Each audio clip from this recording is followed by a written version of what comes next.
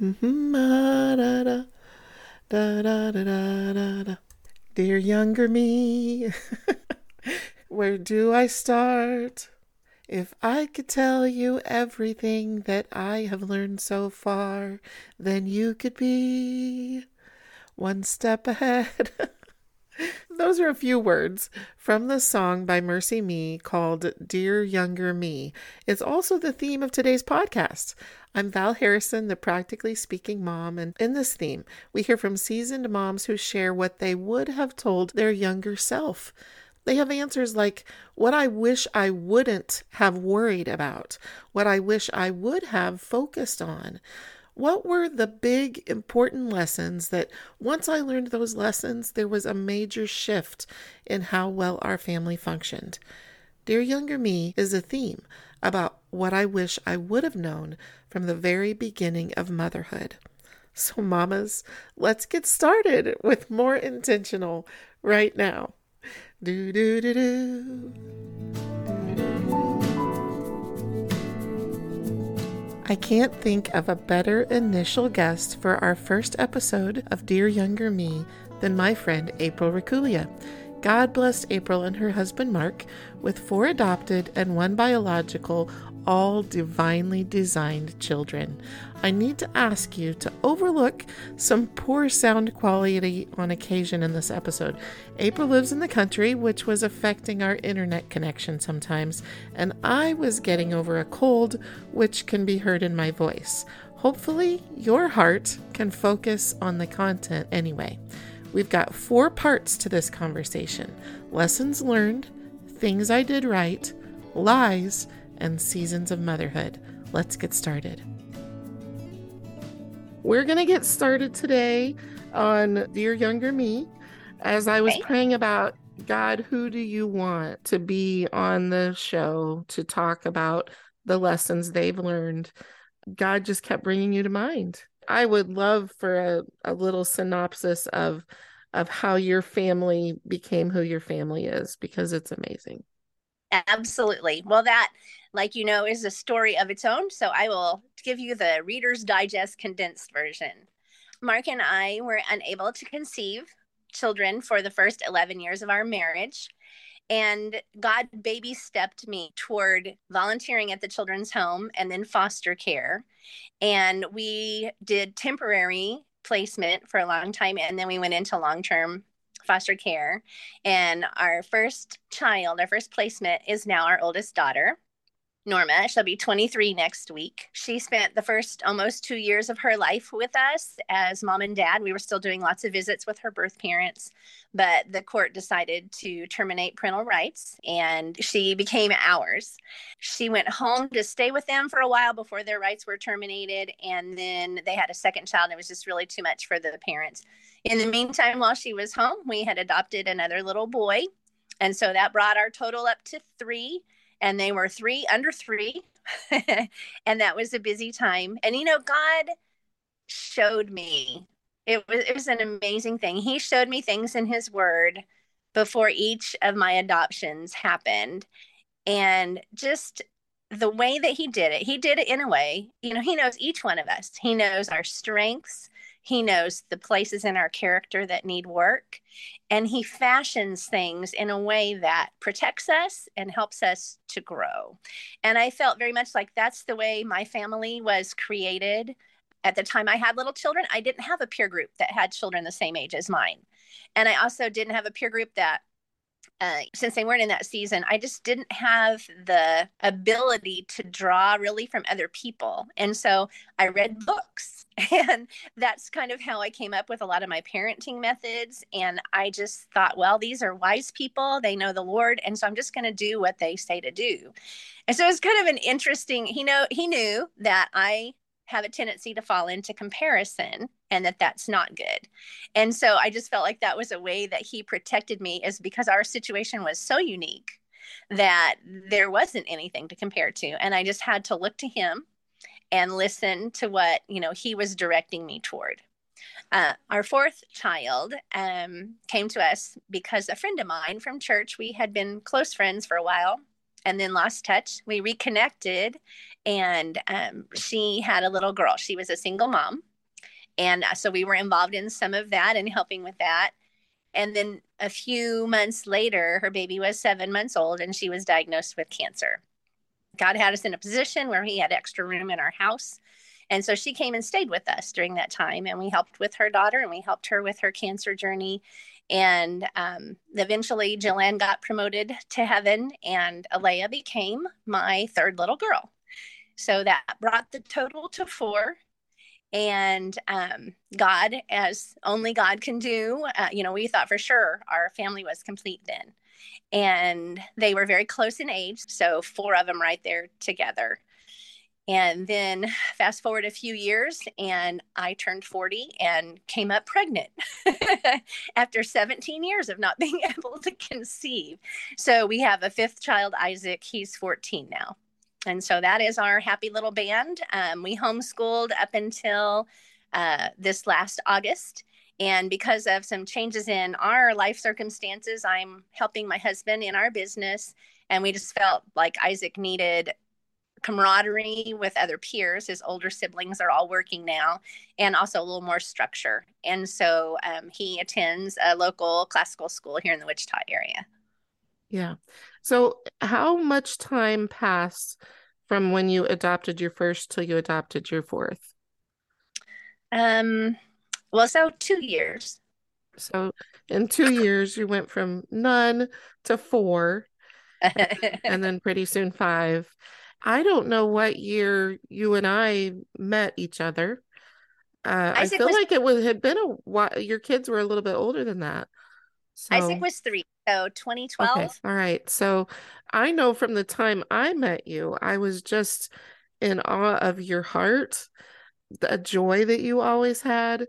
But most of all, what impacted me the most was that all of the situations were exceptional, but some of your kids did have exceptionalities, learning challenges. And I knew your family in a co-op setting, so in class academic settings. And it appeared to me that you had a vision in your mind of the development of your kids and that it was just exponential growth. You believed in them so much that I just watched them blossom and bloom continually, that their exceptionalities did not hold them back, but were a beautiful part of who they are. And that was so inspiring to me. I could tell that you had spoken truth and life into their identity. And it was a beautiful thing to get to observe. Oh, Well, I appreciate that. And I'll tell you, I think just a quick little side note on that. My husband was very instrumental in our approach to that. I mean, we did choose to homeschool because of the learning disabilities, and we just really wanted for our family, we really felt like it was important to avoid labels and to not place limits. And that in your day-to-day life can sometimes be very hard because tasks are challenging, or you just get weary. But we have really seen God bless that. And just we didn't know what limits there would be. It was very hard to know, how much do I push, how much do I require, because expectations help people to rise up and meet the challenge. And so it was a very much a balancing act. And I don't attribute any of the success to me, other than I was there and available and just trusting God and saying, I don't know what to do, but I'm just going to continue to make myself available, and we'll just continue going forward. And yeah. that He's going to help me have the wisdom to know when to just say that's enough and that's okay, and this is where we are. And I will tell you, my oldest daughter, we didn't know if she would be able to drive because she has some vision issues and some processing issues. And my mama's heart is always to protect, and you don't want to risk and all of those kind of things. But we went ahead and we thought, well, we're going to try. We're going to see how it goes.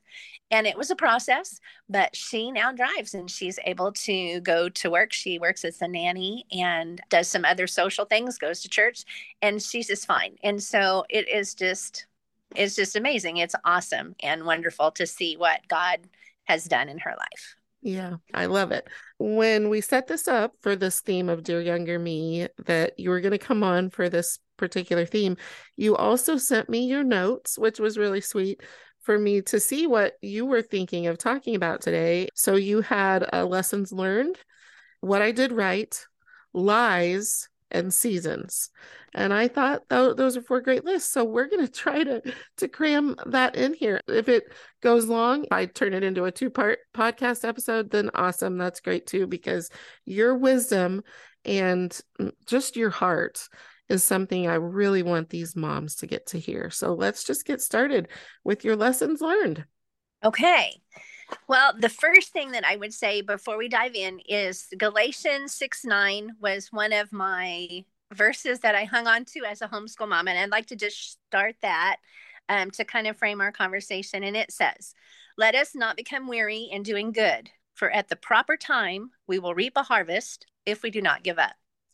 And I think the give up piece is something the enemy uses so much to try to get us as moms to be discouraged and to quit. And, that verse just says, doesn't matter if you're perfect, doesn't matter when you fail, don't give up. So just keep going. And, the word of God promises a harvest if we don't quit. So just do what you have to do to keep yourself encouraged and to remind yourself that this doesn't rest on you. And that was one of my big lessons learned was it doesn't all depend on me. So let's see here. I think the first thing that I wanted to talk about was that my children are not mine. They are gifts from God and that I am his agent in their life. And I think that's a lesson, you hear that. And it wasn't something that I really fully grasped early on when my kids were little. And the thing that I learned from that is, when you think they're yours or when, that you are reflected through their life, the enemy can use that to twist things and you don't see accurately. We are God's agent to reveal his ways and to reveal his wonder and just to help show them the biblical worldview. That's the other piece of it was I didn't really think about things. It's easy to become offended with your kids when they don't obey, right? So it's easy to take that personally and feel like, well, I know they love me, but if they love me, they would have well, that's not true. I mean, we're all fallen mankind. We're redeemed, but fallen. And if we're not walking in the spirit, when we receive instruction, or correction, sometimes our heart doesn't handle that properly. So I think if I had remembered and had a better grasp of that concept, it would have helped me to be more focused on their heart. So that was one of the things that I learned is that they're not mine and that I'm here as God's agent to draw alongside them and say, I struggle with failing too, or I sometimes don't follow through like I should. And when we fail, we want to own it. We want to say, you know what, that was my mistake. And then carry it to the Lord. And so I would like to have done a better job of that early on and made that just a habit and a pattern. Since we're not going to be perfect and we're going to make mistakes, if we learn how to handle mistakes well, like how to ask for apology and express our regret to our kids and let them see the heart behind our regret and our apology, it can actually be very encouraging to them in the long run that, hey, mom knew how to handle it when she wasn't perfect, and I can do that too. Yes, absolutely. The other thing that I learned was misplaced identity. The enemy always wants to get us off course as to who we are and why we have value. And we know that that's just because God created us and he delights in us. One of the things that I kind of got off course on as I was growing up was achievement. I liked achievement. I did well. God gave me lots of natural abilities. And so I put too much faith in that and that being my value. And so then consequently, when children came along, I saw them as an extension of myself. And if they didn't do things well, then I felt like that reflected poorly on me. And again, that's just rife with emotions that, unless you process them right, can lead you the wrong direction in dealing with your children. It puts pressure on them, it puts pressure on you, instead of just walking in grace and saying, it's okay. Come here, let's talk about this. So I think that is another thing that I would do differently. I love that phrase, walk in grace. That just brings peace in and of itself. If I just that wording, I think, in the midst of those times when the kids are doing something wrong, you know what? How can we walk in grace in this moment? I love it. I think it also links back to what you were talking about just a minute ago about learning to handle mistakes. If you feel performance driven, or if you have a pride issue, you feel like you have to hide mistakes. Mm-hmm. You want to conceal those. Well, that's one thing if it's just you. But now, if you've got little people too, and you feel like their mistakes are your mistakes and you're trying to hide mistakes, the pressure that that brings is awful and it yields bad fruit. And so Yeah, just to know that, you know what, we are all in the same boat. We all need God's grace and we're all going to make mistakes. And just to love and to help them see their heart. And I think you've talked about that in the past that, one of our primary jobs is to help our children see their heart as God sees it. love it. That's good. What I did right. I'm so glad you made a list of what you did right because we as moms have such a tendency to only make the list of what we're doing wrong. And most of us are doing more right than the enemy of our soul wants us to believe that we're Yeah. not doing right. And same with our kids, by the way. They Yeah. also are feeling all of the things they're doing wrong and not recognizing the things they're doing right. So they need help with that mindset too. Yes, absolutely. And it was a good exercise for me to sit down and think about that too. Because, like you said, just because of the way, the enemy works on us, we're so much more prone to be able to quickly provide a list of things that we failed at than things that we did right. Yeah. So, at the top of the list, I would say is teaching and memorizing God's word. We are so blessed to have God's word readily available in a lot of formats and just to be together and reading about, the Old Testament and the characters and the stories there. My kids would laugh at me because I get so excited about the word.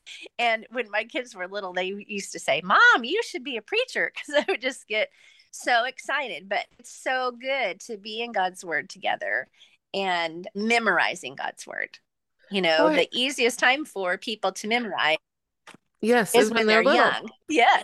And it's a challenge for mom to come alongside and memorize at the same time, but we did it and it was great. That's awesome. You displaying to them your love for the scripture and you being excited about it is a really great gift to give kids because too easily we can get negative about scripture and when we're using it in training with our kids, we have to be really careful to not make it something negative in their lives. So that's really awesome that your kids saw you loving it. Yeah. Yeah. And, those things flow from the gift of time together. And since I've entered the workforce in the last couple of years, man, I realized what a wonderful gift it is to be a stay at home mom and to have the luxury of time. And, so I would just encourage if there's a way for you to do that, even if it's just for a season when they're young, that is so precious. And yeah, it is just an incredible gift. It's a good gift for you and your peace of mind and your mind frame. And it's a gift for your family to be able to love them and not be in a hurry. And, time is one of those things. Boy, if you're in a hurry, it's just so hard to be Christ like. And so to have an attitude and a mindset that, my steps are ordered of the Lord. I'm going to slow down. I'm going to listen and not be in a hurry. And so the gift of time. And if you're not able to be at home full time, use the time that you have. I think even with that, there's that idea that quality times mean I'm not doing anything. Working together is great time together. Busy hands sometimes even frees up people to talk. So it doesn't have to just be fun time only, because there is a lot of work to be done at home. Limiting screens, that kind of goes without saying, but electronics stirs up something in our young people, just an incredible desire that is hard for them to manage. And so, if you can delay that, I'd say delay it. And then when you do introduce it, you're going to have a good plan for how to help your young person manage that, and to teach them about self-control and making goals for themselves and setting limits for themselves about how much is good for them. Because there's something about it. I don't know. I don't understand what it is, but I just believe there's a spiritual component to it that makes it very hard to resist and very hard to limit. And most of the things that come through it are not things that are going to encourage your child with their walk. The fact is, most parents I meet are not. They don't have a tight rein and clear in their own minds about the boundaries that they want to be having with their kids about screens. I love that you talked about equipping our kids to have self-control and to create limits themselves. Let's dive into that for just a second. And that I'm guessing you don't mean that from a young age, that they create their own limits and self-control, that's something that we are working them into, which I think is something parents often maybe overlook, is that we don't go from strict to now they're adults and total freedom. We really want to equip them in all areas of their life to manage their life well and balanced, and of course under the Lord's control. Give us a little picture at your house of screen boundaries, or what age do you start moving the reins over to them to learn limits and things? I feel like there's a big pressure from society to mainstream that, and for children from a young age to have their own device. And we resisted that, partly because we felt like it was a large monetary investment, and partly because we felt like, because of our circumstances, our kids were home most of the time. And so, kind of what guided us was, we said, until you're driving and have a job, you don't need a phone. Now, there obviously technology and stuff that they use during their schooling and whatnot, and you just, common areas was kind of our guideline with that. I do know that everyone has need for recreation and fun times, and so just allowing some of that. Yep, that's great. Yeah, I love your approach. Okay, what else do you have under the things you did right? Well, this seems like a basic thing, but in our fast-paced world, it's easy for it to fall to the side. Nutrition and rest. When our children were primary school age, our circumstances were just such that we placed a high importance on rest, having a regular bedtime, and nutrition. And I think those two things really contribute to how happy and pleasant your child is. If they're tired, if they're not eating right and getting the right things that their body needs, it's just, another thing that they have to overcome to be able to function. And so we maintained a regular bedtime probably until they were in high school. And then we relaxed things a little bit in middle school, but being well rested really does have a big impact on your mind frame and your ability to function. And so we just thought that that was an important thing. That's great. I know I did not put nearly the focus of that I should, and it really caught up with me at some point. And so that's definitely it's on your list of things you did right. It's on my list of regrets. But anyway, that's good. Do you have more on that list? Nope, I think that's it. Okay. So the next one is such an important list. Lies that you struggled with as a mom. What do you have on that list? Unfortunately, we have to push the pause button on this conversation for just a couple of days.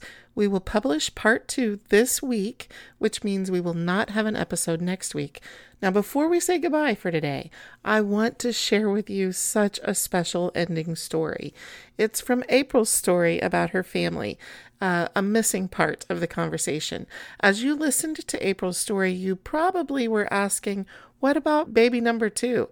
Well, I want to fill you in on that right now. So let me tell you the missing part of April's story about how baby number 2, Josh, came to their family. In the spring of 2001, April says, we found out that our oldest daughter, Norma, was going to be returning to her birth family.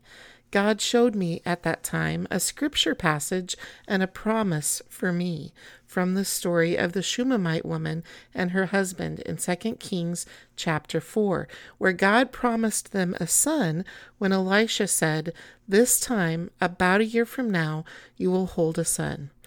April continues to say, I, like the Shunammite woman, was so afraid of disappointment that I was hesitant to hear the promise. But God was faithful as always. In December, Norma returned to her birth family and we were heartbroken. When May came, I thought I was pregnant. I went to have a test at a clinic and it came back negative. That was May 19th. What we didn't know was that on that very day, God had brought into the world Joshua Matthew, our second child. Matthew means gift of God.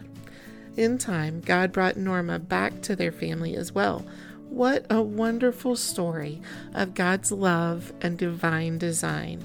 We will hear the rest of our conversation with April in a couple of days. We'll see you then.